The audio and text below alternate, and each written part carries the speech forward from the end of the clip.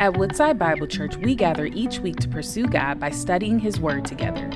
For many years, many have asked the question, what if God was one of us? Through the incarnation of Jesus, God answered that question, and Jesus became one of us. Every year for centuries, Christians have celebrated the miracle of Jesus' birth. This Christmas season, we're diving into a new series, Emmanuel, God with us, learning how the arrival of Jesus Christ changes everything. He came to save us, a broken and crooked world, of fallen people. Join us this Christmas as we explore the miracle of Jesus' incarnation and the impact it still has on us.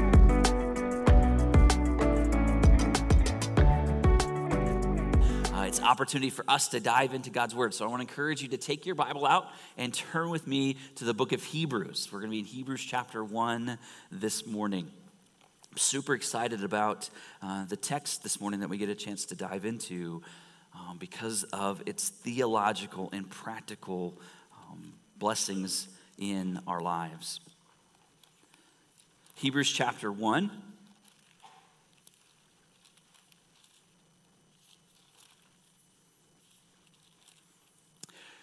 Now, I don't know about you, but the other day I had a weird experience. I was in the mall and doing some shopping with the family and all that, and I got separated from my family. And I thought just for a moment, like, that's a normal occurrence, right? Like, we go here, you go there, and we kind of divide and conquer, and that's not an unusual thing. But what struck me this time as being separated is that I didn't have my phone with me. And I thought to myself, how in the world am I going to communicate with my family without my phone? Anyone else have that dilemma? Right? Like, how did we communicate with people before we had cell phones? You ever think about that? Right? You think about like years ago. I'm an old guy now, so like back in the olden days, as my kids would say, right? How did we communicate? Now it's super simple. Like, I have everyone that I know, every contact that I know, like in my hand, that I can contact them at a moment's notice. I can send them a text message. I can hit them up on social media. There's no way that I have a difficulty connecting with people today. But back before that, how did we do that? Remember, like, if you wanted to call someone at home, your home had one phone, or you might have multiple phones, but there was one line. Right? And if you wanted to call someone that was far away, you had to be careful because every minute cost you money. And you could have someone that lived across the country, you barely kept in touch with them because it was so expensive. How did we communicate before phones? Right? Now it's all right there. But we always made a way. Well, there was always a way in which we found ways to communicate. And have you ever stopped to think how important words are in our lives? Have you ever thought about that? Like, what would we do if there wasn't words? If we couldn't speak to one another? How difficult that would be. I'm thankful that God has given us words, because in words, we receive instructions. Right? Through words, we can communicate. We can receive encouragement. Through words, we get information. Through words, we're able to make plans. We're able to get things done. But I think most importantly, the greatest gift of words is that through words, we get to know people, and through words, we are known. Right? Isn't that amazing? Like, if you couldn't communicate with your spouse, how difficult would that be? Like, if you had, even if with your kids, you got your kid comes into your life, this little baby in your hands, and you're like, you can show them love, you can hold them, but without words, there's something missing. Right? Through our words, we're able to communicate, I love you. Through words, we're able to say, I need you. Through words, we're able to say so many things. And it's through words that we know others and we are known. Words are so important. And I'm thankful when we pull back and we look at like creation for a moment. Right? We know in our hearts and we know through God's word that there is a God who has created all things. God has created everything that is here. There was a time in which, in eternity past, that all that is here wasn't here. And yet when God begins to create, what does he use to create? his words. Right? In his words, God creates. And in this we see, go back to the book of Genesis, and we see that God is speaking, God is naming. And in the first 35 verses of chapter 1 of the Bible, we see God is naming something or saying something at least 15 times. So if there is this God who has created all things, and if we are accountable to this great and mighty God, then it is his responsibility to communicate to us. Right? He cannot be a loving God if he creates all of this stuff and then steps back and is absent and is distant and doesn't communicate. Right? Think about that even on an earthly level. Right? If you as your parents, if you have an expectation on your children and yet you don't communicate it to them and then they don't meet up to your expectations, is it on them or is it on you? It's on you. Because you have this expectation and you don't communicate it. You can't have an expectation that people follow through. And so God, as creator, makes us accountable to him, but he gives us his words. Through his words, he shows us his character. Through his words, he shows us our responsibilities. Through his words, he instructs us, he encourages us. And through his words, he makes himself known to us. And we go through Scripture. I'm so thankful that God has given us Scripture because there are so many ways in which God has revealed himself. I love how Bible commentator Kent Hughes calls God's revealing himself to us in creation as God's cosmic eloquence. Right? One of the ways that God speaks to us is through creation. Right? I love how David writes in Psalm 19. He says, "The heavens declare the glory of God, and the sky above proclaims his handiwork. Day to day pours out speech, and night to night reveals God." God speaks eloquently through what he's made. Like you can't look at the vastness of the night sky and not be moved by it. Right? You look at those things and you're like, man, that is bigger than me. That is mightier than I can't reduplicate that or reproduce that. And so yet we look there and we see that the skies show the glory of God. And they show God revealing himself as something greater than I. Because even as vast as space is, like if you think about the vastness of space and you think about how big the other planets are and other stars are in our solar system, it makes us feel really, really small. But then we see that and we know that there's a God that is bigger than all of that. That there's a God that somehow is outside of all of that. That somehow is supreme over all of that. But I'm also thankful that it's not the only way that God speaks. Right? God has spoken not only in nature, but he speaks through words to people. Throughout biblical history, we see that God has spoken in audible voice at times, that God has spoken through visions, God has spoken through dreams, God speaks through angelic messengers. We can read in Scripture and see how God has spoken to Noah and how God spoke to Abraham and how God spoke to Jacob and how God spoke to Moses and how God is continually speaking throughout the Old Testament. But we also see through the Bible that God speaks not only through his creation, but God speaks through prophetic eloquence. Right? Throughout Scripture, we see that God begins to appoint certain people to be prophets. He gives them his words. He tells them directly what he wants to say to God's people, and that's their job. Just say what God says. And we see the faithfulness of the prophets throughout the Old Testament. There are approximately 90 different prophets in the Old Testament. Prophets like Isaiah, Ezekiel, Daniel, Habakkuk, Malachi. They were speaking for God and speaking God's words. Through their lives, God had a specific plan for them and needed them to communicate a specific word to God's people. And as we come to our text today, as we begin in Hebrews chapter 1, beginning in verse 1, we see the writer of Hebrews capturing this.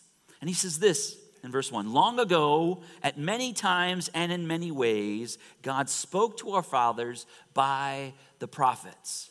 Now, the writer of Hebrews in chapter 1, verse 1 is overwhelmed as he begins to consider the ways in which God has spoken. That God has not left us alone, that God wants us to know that he desires a relationship with us. Then the problem rests not in him, but the problem rests in us because we are sinful. And through the process of God's revelation and through God's proclamation, we can know God. And so the writer of Hebrews is overwhelmed by this fact, that God would care so much about us that he would communicate to us through his written word and through his prophets. Have you ever thought about how kind and gracious it is for God to speak? He doesn't have to. Right? He doesn't have to give us words of love and affection. He doesn't have to give us all those things, but he does because of his love. And I love as we read through Scripture that we see God carefully and generously through his words speaking to creation and to his people. But then have you ever wondered, or ever known that between the Old Testament and the New Testament, there was a season that God stopped speaking? Right, for 400 years. There's a 400-year gap between the end of the Old Testament and the beginning of the New Testament where God doesn't speak. No new prophets, no new words. All God's people have are the words that God has given them through the Old Testament. God's given them creation to see, and they have all that. And guess what happens to God's people as God is silent? They screw everything up. They mess everything up. They mess up the whole sacrificial system. They add extra rules and laws to God's word. And you have this massive, oppressive religious system that is developed that God's people who were supposed to walk in freedom with God and walk in relationship with God are so beaten down and battered by the weight of religion that it's almost impossible for them to even hear God's voice. So though the writer of Hebrews talks about the blessing of the prophets, there still was something missing. Something greater had to come, and that's what we celebrate this Christmas season. We see not only in God's word his cosmic eloquence, and through his word we see his prophetic eloquence, but in Christmas we celebrate the incarnate eloquence.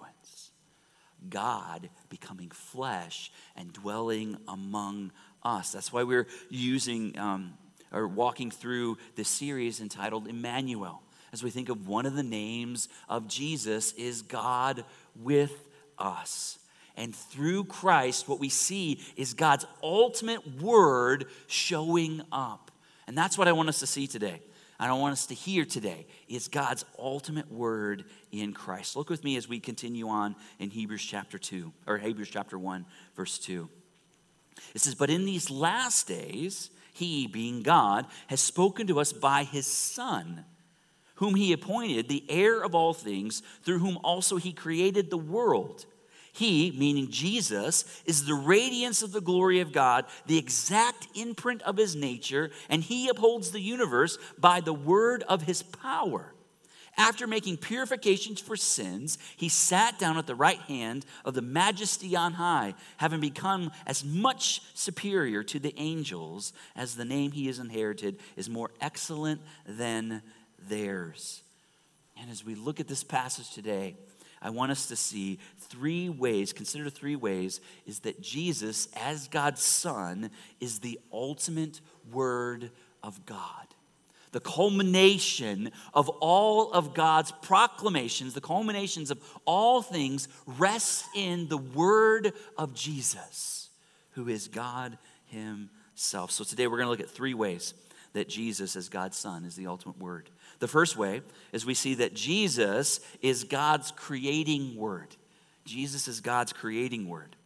Verse 2, let's look at that again. It says, "But in these last days he has spoken to us by his Son, whom he appointed the heir of all things, through whom he also created all things." So in this passage, in these first verses, what we see three things about God, or about Jesus. First, we see that Jesus is God's Son. right? That he is the Son of God, not that he was created from God, but then his position to God is that he is God's Son. We see this being described to us in many different ways. Jesus claims to be God's Son, and everyone that was involved in the situation sees Jesus as God's Son. Remember when the angel came to Mary, and he told her, the child to be born to you will be called Holy, the Son of God. Right? So Mary understood that Jesus was the Son of God, and she knew that he was going to come in an immaculate way, in a very special way. But then we also see years later when Jesus is being baptized, remember when the voice came from heaven? And the voice of God came down and he says, you are my beloved Son in whom I am well pleased. Right? So even God's voice coming down from heaven understands Jesus to be God's Son. And multiple times as Jesus is speaking and proclaiming himself, he refers to himself as the Son of God and God his Father. So we see that there's something special about Jesus that separates him from the rest of humanity, that he is God himself who's come to us. The second thing that we see is that Jesus is God's creating word. We see that he is the heir of all things. That's what it says there in Hebrews chapter 1, verse 2. Not only is Jesus God's Son, but he's heir of all things. That means that everything that has been made belongs to him. That he is king over all things. And so your life, my life, everything is his. But not only do we see that, but we also see that he is the creator of the universe. Meaning that in putting him in position as creator, that he was there with God and is God at the moment of creation. Go back to Genesis and we see that as God is speaking and God is creating all things, now the writer of Hebrews is drawing back to that saying is that Jesus was there too.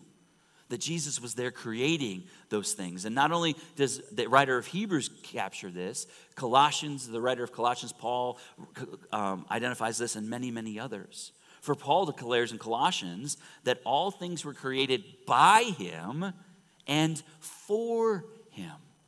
So when we consider creation and we consider that God is the inheritance belongs to Jesus and that Jesus is God's Son, this is a mighty thing that we should consider and we should understand. But let me illustrate this amazing reality in a way that might connect with you. Because sometimes when we think about like God's inheritance and we think of God, the Son of God, and we think about his being creator of all things, sometimes that kind of doesn't connect with us. So when I think about this, I think about it in this way. A couple weeks ago, we had a TV in our house that when you go to turn it on, it will power up, but then it freezes on the screen and none of the buttons work. And so that is frustrating to me. Do you guys ever have things in your house that break? Okay. What do you naturally do when things begin to break? Right? If you're me, what you do is you start to Google it, you start to YouTube it, and you're like, hey, I got to diagnose this to see if I can fix this or to see if I need help from someone else. And so that's exactly what I did. I started Googling it. I'm like, okay, someone like it's the processor. Someone's like it's your power supply. It's all this other things. And so I become bombarded with a lot of information about how to fix this thing. And then it becomes frustrating because people don't agree on how to fix the problem or what the problem really is. You ever run into that? Like YouTube is super helpful in a lot of ways, but sometimes it's not. Sometimes you just add some more frustration. So I could go through all of these steps and it might not still be the problem. And so I can't diagnose it myself. And I can't, even when you go to the so-called experts, they can't help you. But how much more helpful would it be if the designer and the manufacturer were there with me? Right? If they were there with me, if I could call on the designer and the manufacturer and say specifically, hey, this is the problem that I'm having, do you think they'd have the ability to fix it? Do you think they'd have the ability to make the parts to fix it too? Right? That's a beautiful thing. Right? I don't have access to the designer of my TV. I don't have access to the manufacturer of my TV, but guess what? Through Christ, I have access to the designer and the manufacturer and the owner of all things. That's the significance of what the writer of Hebrews is saying right here. Through Christ, we have access to God. Through Christ, we have all things that we could ever need. That we don't need any other than Christ because he is God. He is the one that will receive all the inheritance of all things, and he is creator of all things. So through Jesus, the Son of God, the creator, the sustainer, and the heir of all things, he is the ultimate word of God. So through him, we hear God speak. Through him, we understand our purpose. Through him, we understand our meaning. Through him, we receive direction. Through him, we receive wisdom. Through him, we are able to navigate life. Through him, we're able to navigate the challenges and have wisdom in our friendships, in our relationships, in our work challenges, in our financial challenges, in our parenting challenges. God's word gives us all those things in Christ. I can't believe I didn't get an amen on that. Right? Isn't that a mighty thing? That's an amazing thing that the designer is here with us through Christ. That God is not far away as he was in the Old Testament. Right? God is holy and God is separate from sinful people. And now in Christ, we have one that has bridged the gap between that and shows us the way back to the Father. So in Jesus, we have the creating word. Second of all, in Jesus is God's revealing word.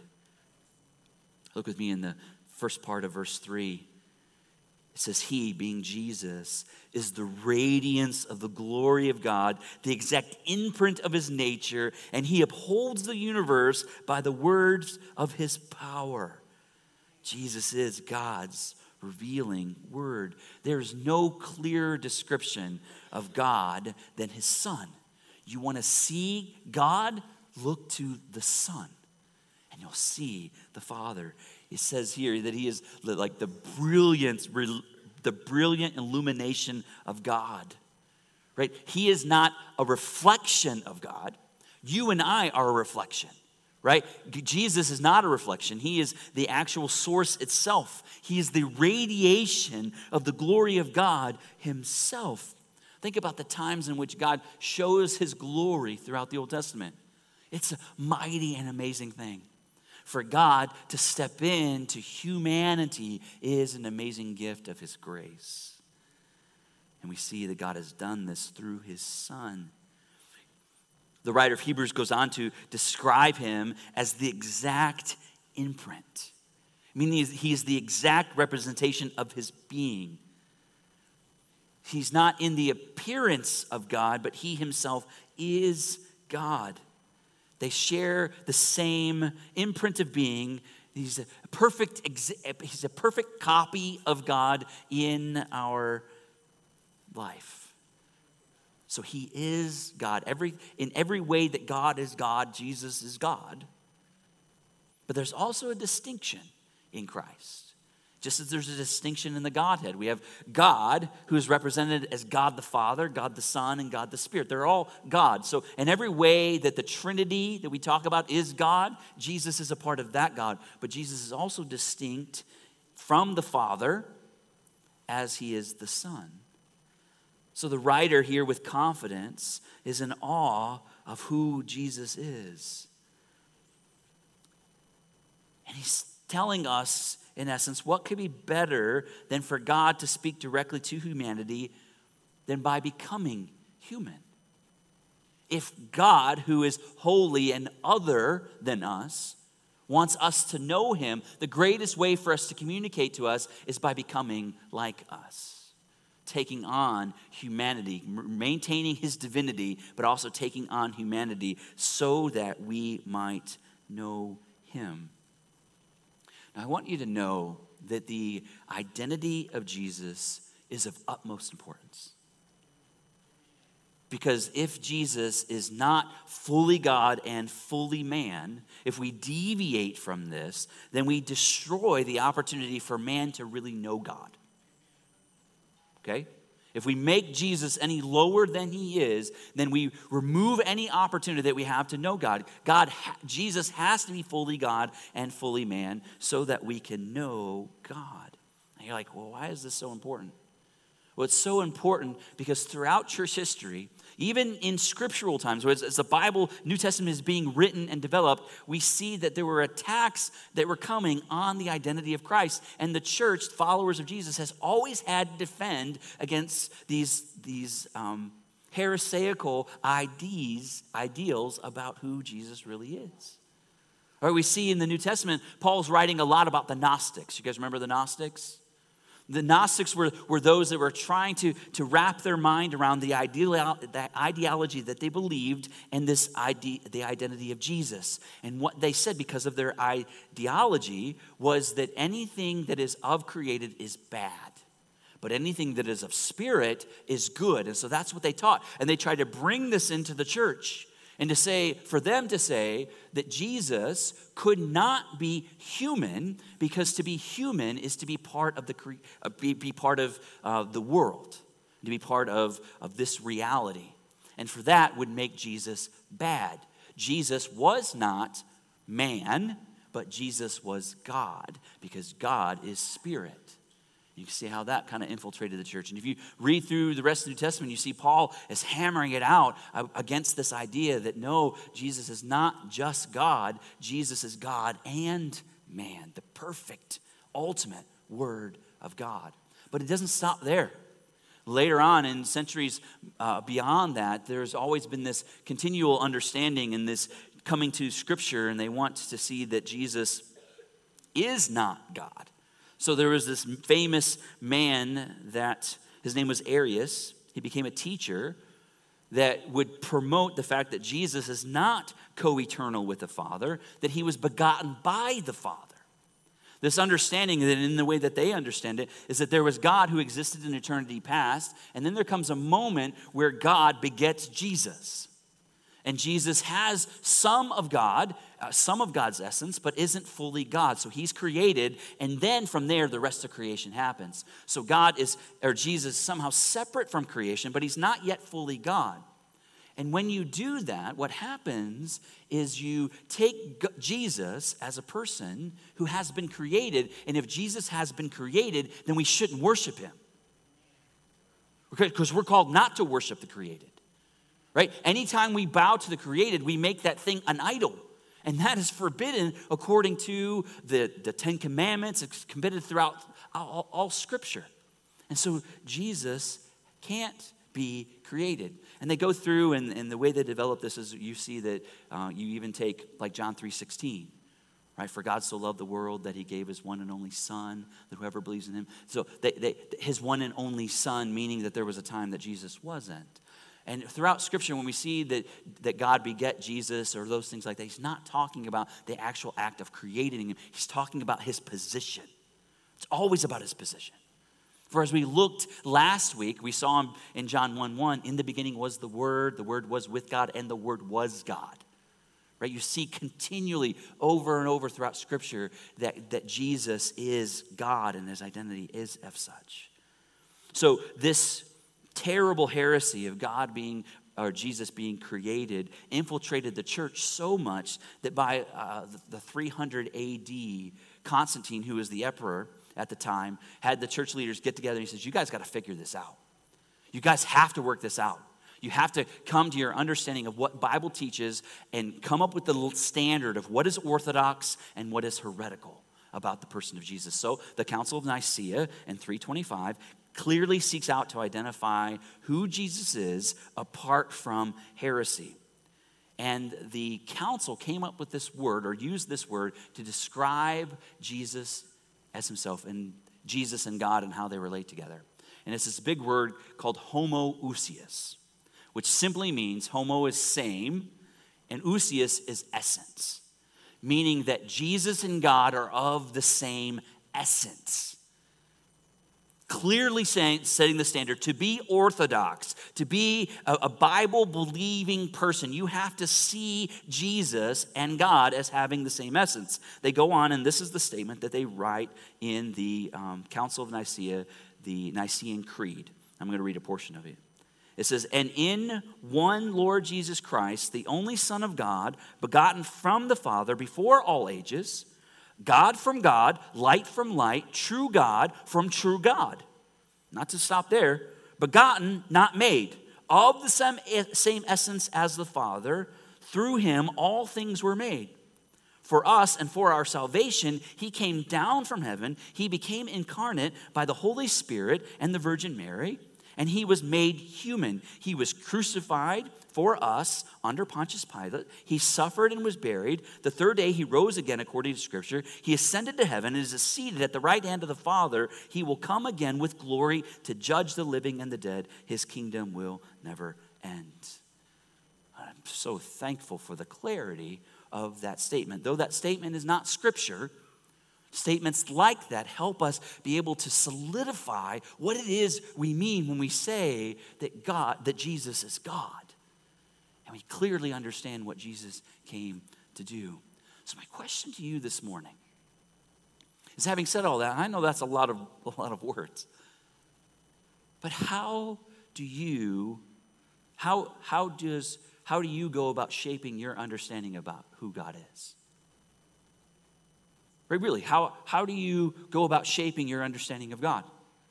Do you go to social media and listen to all those things about how people celebrate God or come to understand God? Do you read different documentaries? Do you watch TV and allow things like the History Channel to influence your understanding of who God is? Do you allow your own imagination to create an image of God in your own mind? I think the best way for us to understand God is by looking to Jesus. For it's when we look to Jesus, we see God. We see God in a way that we can understand him a little bit, right? Because we can visibly see, when we look at the person of Jesus, we can see how he loved. We can see how he drew close to sinners and cared for them. We can see how he rebuked the religious. We can see these things. We can see his power and his majesty and his might. And I love how when Jesus is talking to his disciples, and he tells them about the fact that he's going away, he's going to go and he's going to prepare a place for them, and where he is, they can be also. And I love how Thomas comes to him and says, Jesus, how is it that we can see God? And this is how Jesus responds. He says, if you had known me, you would have known the Father also. From now on, you do know him because you have seen me. So how is it that we know God? Through Jesus, through seeing Jesus. God wants you to know him personally and experientially. Like, he wants you to not just have some knowledge of him or an understanding. He wants to know you. And he wants to be known by you. It's only through him that God is revealed. And thirdly, if we want to understand Jesus is ultimate God's word, we see that Jesus is God's saving word. Look with me in the second part of verse 3. It says, after making purification for sins, he sat down at the right hand of the Majesty on high, having become much superior to the angels, as the name he has inherited is more excellent than theirs. You see, this problem throughout history has not been the problem with God speaking. God has not muddled the message. God has not given a static with the message. So the problem is not with the message. The problem is not with the messenger. The problem has come with the receivers, you and me. For God has done all of this. God has revealed himself. God, through Jesus, has done all of the work to reconcile a sinful man back to the holy God. And the problem rests not in him, but the problem rests in us, because we failed to listen to God's word. See, in God's design, when sin entered into the world in the garden of Adam and Eve, a relationship with the holy God was broken. Sinful man could no longer have a relationship with a holy God. And God, through his grace throughout time, has continued to show us the way back to him. Throughout the Old Testament, remember, God gives his people this sacrificial system. Right? They had to kill animals and spill the blood of animals to atone for their sins. And their trust in the work of the atonement is what purified them. Not the actual splitting of the blood, but their faith in the work of something that had to give its life for them. It was a constant reminder that sin has to be punished.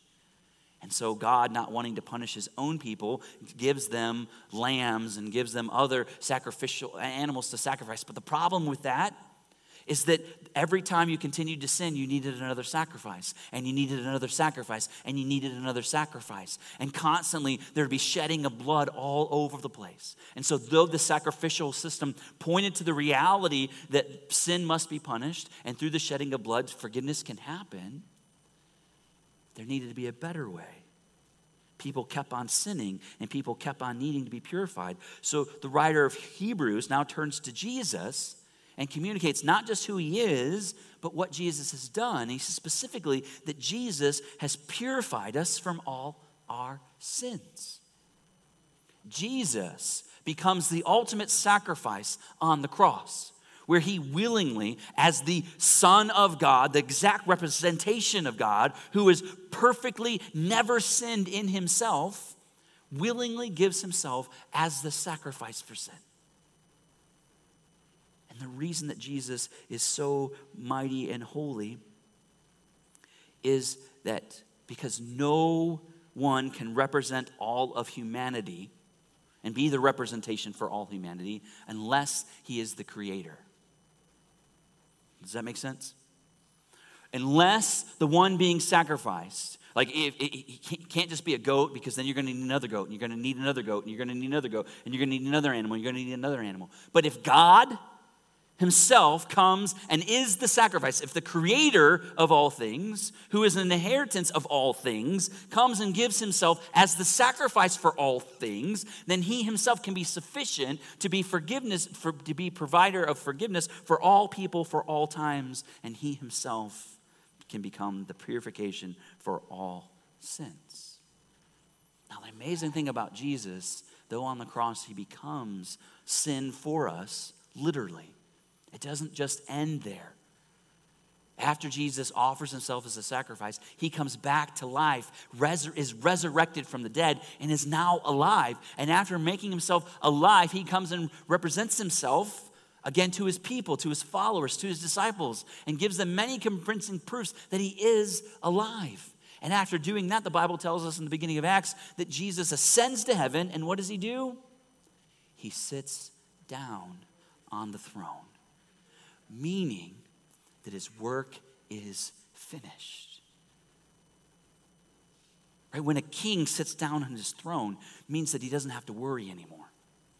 That there are no more battles that have to be fought. That he can be at a place of peace because he has done the work. And he sits at the right hand of the Father in an elevated position, in that he's over all things. He's over the angels. He's greater than the angels. He's seated there at the side of the Father because he is the one who has gone to the Father on our behalf so that we can know him. Now, as I said, the problem is not with the message. The problem is not with the messenger. The problem is with the receivers. The challenge comes in our lives because of our own sin. Our own sin has made us blind to the truth of who Jesus is. Now let me illustrate this just for a moment. My house is very loud. I have 4 daughters, as you know, and there's lots of activity that goes on in my house. And if you spend any time in my house, you know that it's not necessarily a quiet place. And one of my daughters truly enjoys watching TV. And so what she'll do is she'll sit in the middle of our crazy house and she'll try to watch shows. But because she cares so much about the storyline and what's going on, she sometimes can't hear the words because of all the noise. So what does she do? She turns on the captions. And in the midst of the noise of the house, she's able to watch the show, watch the movie, and she's able to understand because she has to be focused in on reading the words in the midst of the noise. Some of you are already tracking with me. When we come to Scripture, we see God's amazing story of redemption being unfolded. It's the greatest story of all time. But some of us are so consumed by the noise and the voices of the world that we can't hear. We can't see Christ as beautiful. It just becomes a part of the noise. And what it takes for us is to become focused in on God's word. Jesus is the greatest story of redemption. It's being displayed in the person of Christ. But have you spent time truly listening to Jesus and his word? It's through Jesus that we can be healed. In Jesus that we can be made right. And it takes us time focusing in on his word and what he says and what he does. Because Jesus is God's saving word. With our sins forgiven through faith and trust in Jesus Christ. That's what it comes to. You have to come to the place where you consider the person of Christ, and either you accept him by faith or you reject him. And when you reject him, you lose the hope of being made right with God. But when you believe in Jesus and you accept him by faith, you then have your sins forgiven and you're made right with God. And today, as we look at this word, we must understand that the Father longs to share his glory with you. He longs to be with you. He longs to be there in the dark places of your life when you feel so distant and you feel lonely and you feel needy and you feel shame and you feel all of these things. God, the creator of all things, wants to be present with you in those spaces. And he does so through the person of Jesus. Have you come to that place in your life where you've trusted in Jesus as your Lord and Savior? If you have, then celebrate that today. Continue to give access of your heart and life to him. Walk with him. Get to know him through his word. Get to know him through prayer. And get to know him as you see him being with you in the difficult times of your life. But today, if you don't know him, may today be the day that you turn to him for salvation and say, Jesus, in you and in you alone, I believe. Let's pray together. Father, we thank you that you are not silent. Father, we thank you that you have revealed yourself to us. You didn't have to, but you did. And Father, may we continually be moved by seeing your glory in creation, but may we also be more moved as we come to see your glory through the person of Christ. Father, through Christ and through our faith in Christ, we have complete access to you. And sometimes in the midst of our lives, we forget that. We forget the power and the presence and the promises that are there through Christ.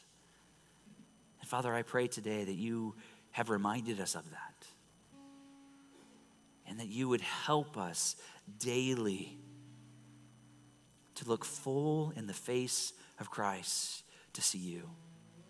Father, continue to transform us, continue to change us. And Father, I know that there are so many that are here today that have their own kind of brokenness that they've brought, their own pain that they bring here today, their own bewilderment, maybe their own disappointment, maybe their own discouragement. But Father, I pray today, if they hear nothing else, that they would hear the fact they bring all of that to you and give you space to bring healing to all of that. Now as we sing, Father, as we are reminded about who you are, continue to stir in our hearts and help us to love you more clearly and more deeply. In Jesus' name we pray. Thank you for joining us as we study God's word together. We would love to hear how God is moving in your heart and get you connected into the Woodside Bible Church family. Head to woodsidebible.org/connect to introduce yourself today.